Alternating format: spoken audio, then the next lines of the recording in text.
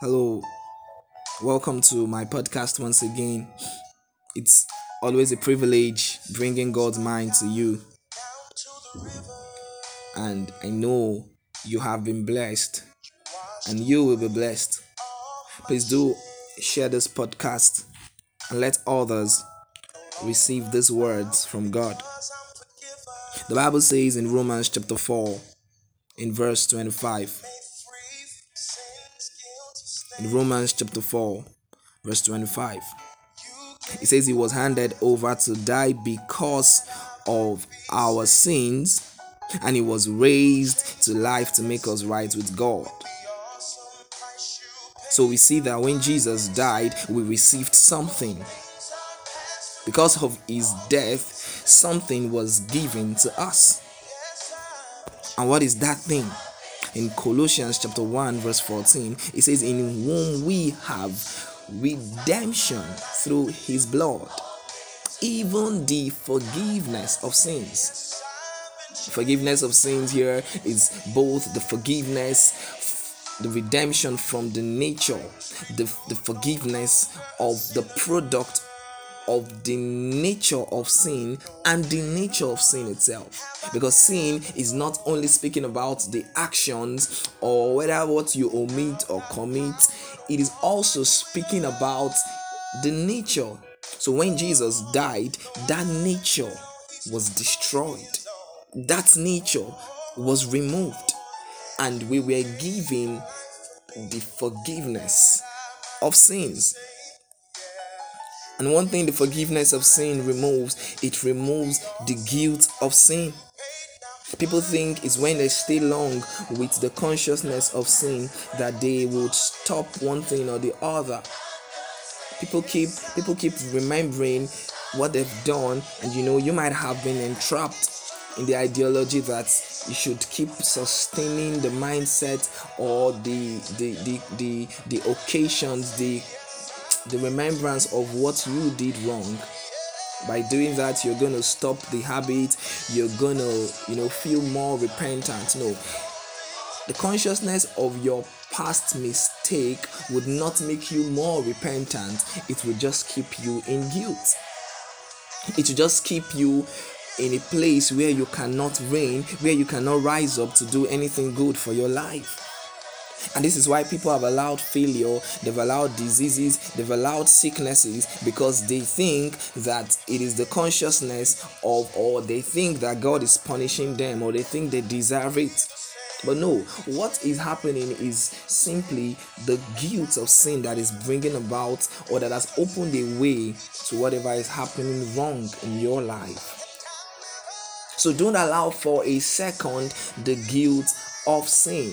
Don't allow for a second the consciousness of your past mistakes. Yes, you did something wrong. Forget about it. Because what Jesus did was to wipe away your sin, both in the past, your present, and your future. How do I know that? In the Old Testament, the children of Israel always came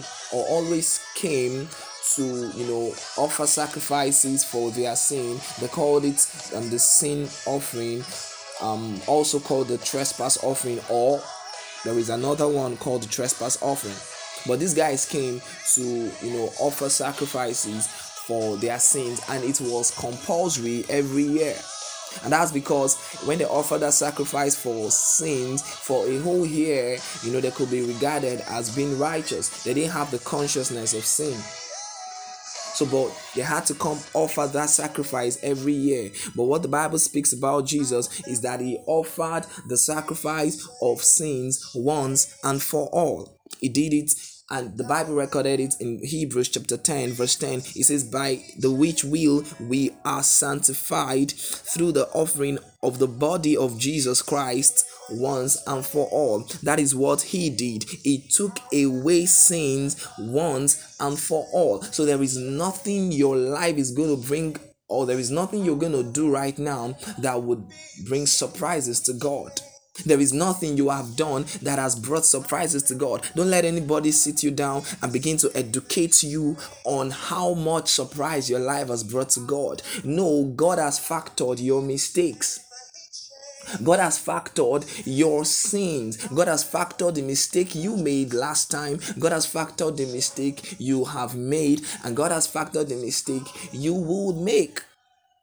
So don't allow guilt to pull you down. Don't allow guilt to tie you down. Don't allow the consciousness of sin to keep you from doing what you're supposed to do. Some persons will not even dare to pray for the sick because of one thing they did wrong. Some persons will not even dare to pray for themselves. They would not even dare to cast out the devil from their lives, from their business, because they do not have the audacity. The audacity has left because of the presence of guilt, of a mistake they did. But if that is your experience, I came to tell you this day that you should not entertain guilt in your heart. Don't allow the devil,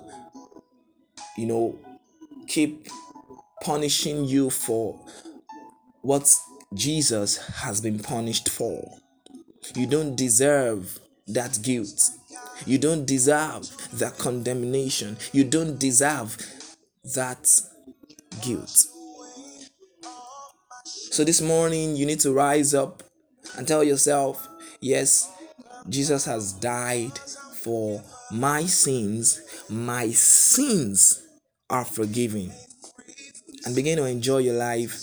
Begin to reign in life. You don't deserve guilt. Jesus has paid for it. Jesus has covered or has removed every iota of the effect of sin. Jesus has removed the guilt of sin. So rise up this morning and say, my sins are forgiven.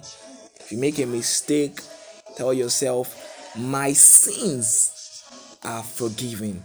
And whatever you've not been able to do before, begin to do them. Don't allow the devil to remain 1 second in your business. Don't allow the devil to remain 1 second in your head. Don't allow Satan to mess around with you because he is bringing you to remembrance of the wrong you did yesterday or the wrong you just did. No, the devil does not have that right again. The devil has lost the right to make you feel guilty. Don't allow people around you, don't allow his agents to make you feel guilty.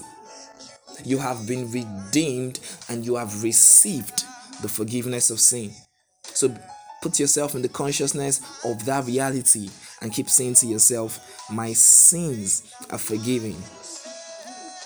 Thanks for always listening, and I speak to every heart that is bound by guilt. You are free in the name of Jesus. I speak freedom to your heart. I speak relief to your heart. I speak refreshness. I speak freshness into your heart, and I speak life into your heart. Have a beautiful day and expect more of this episode. It's going to be an interesting one, different parts on this same topic. Thank you, and God bless you.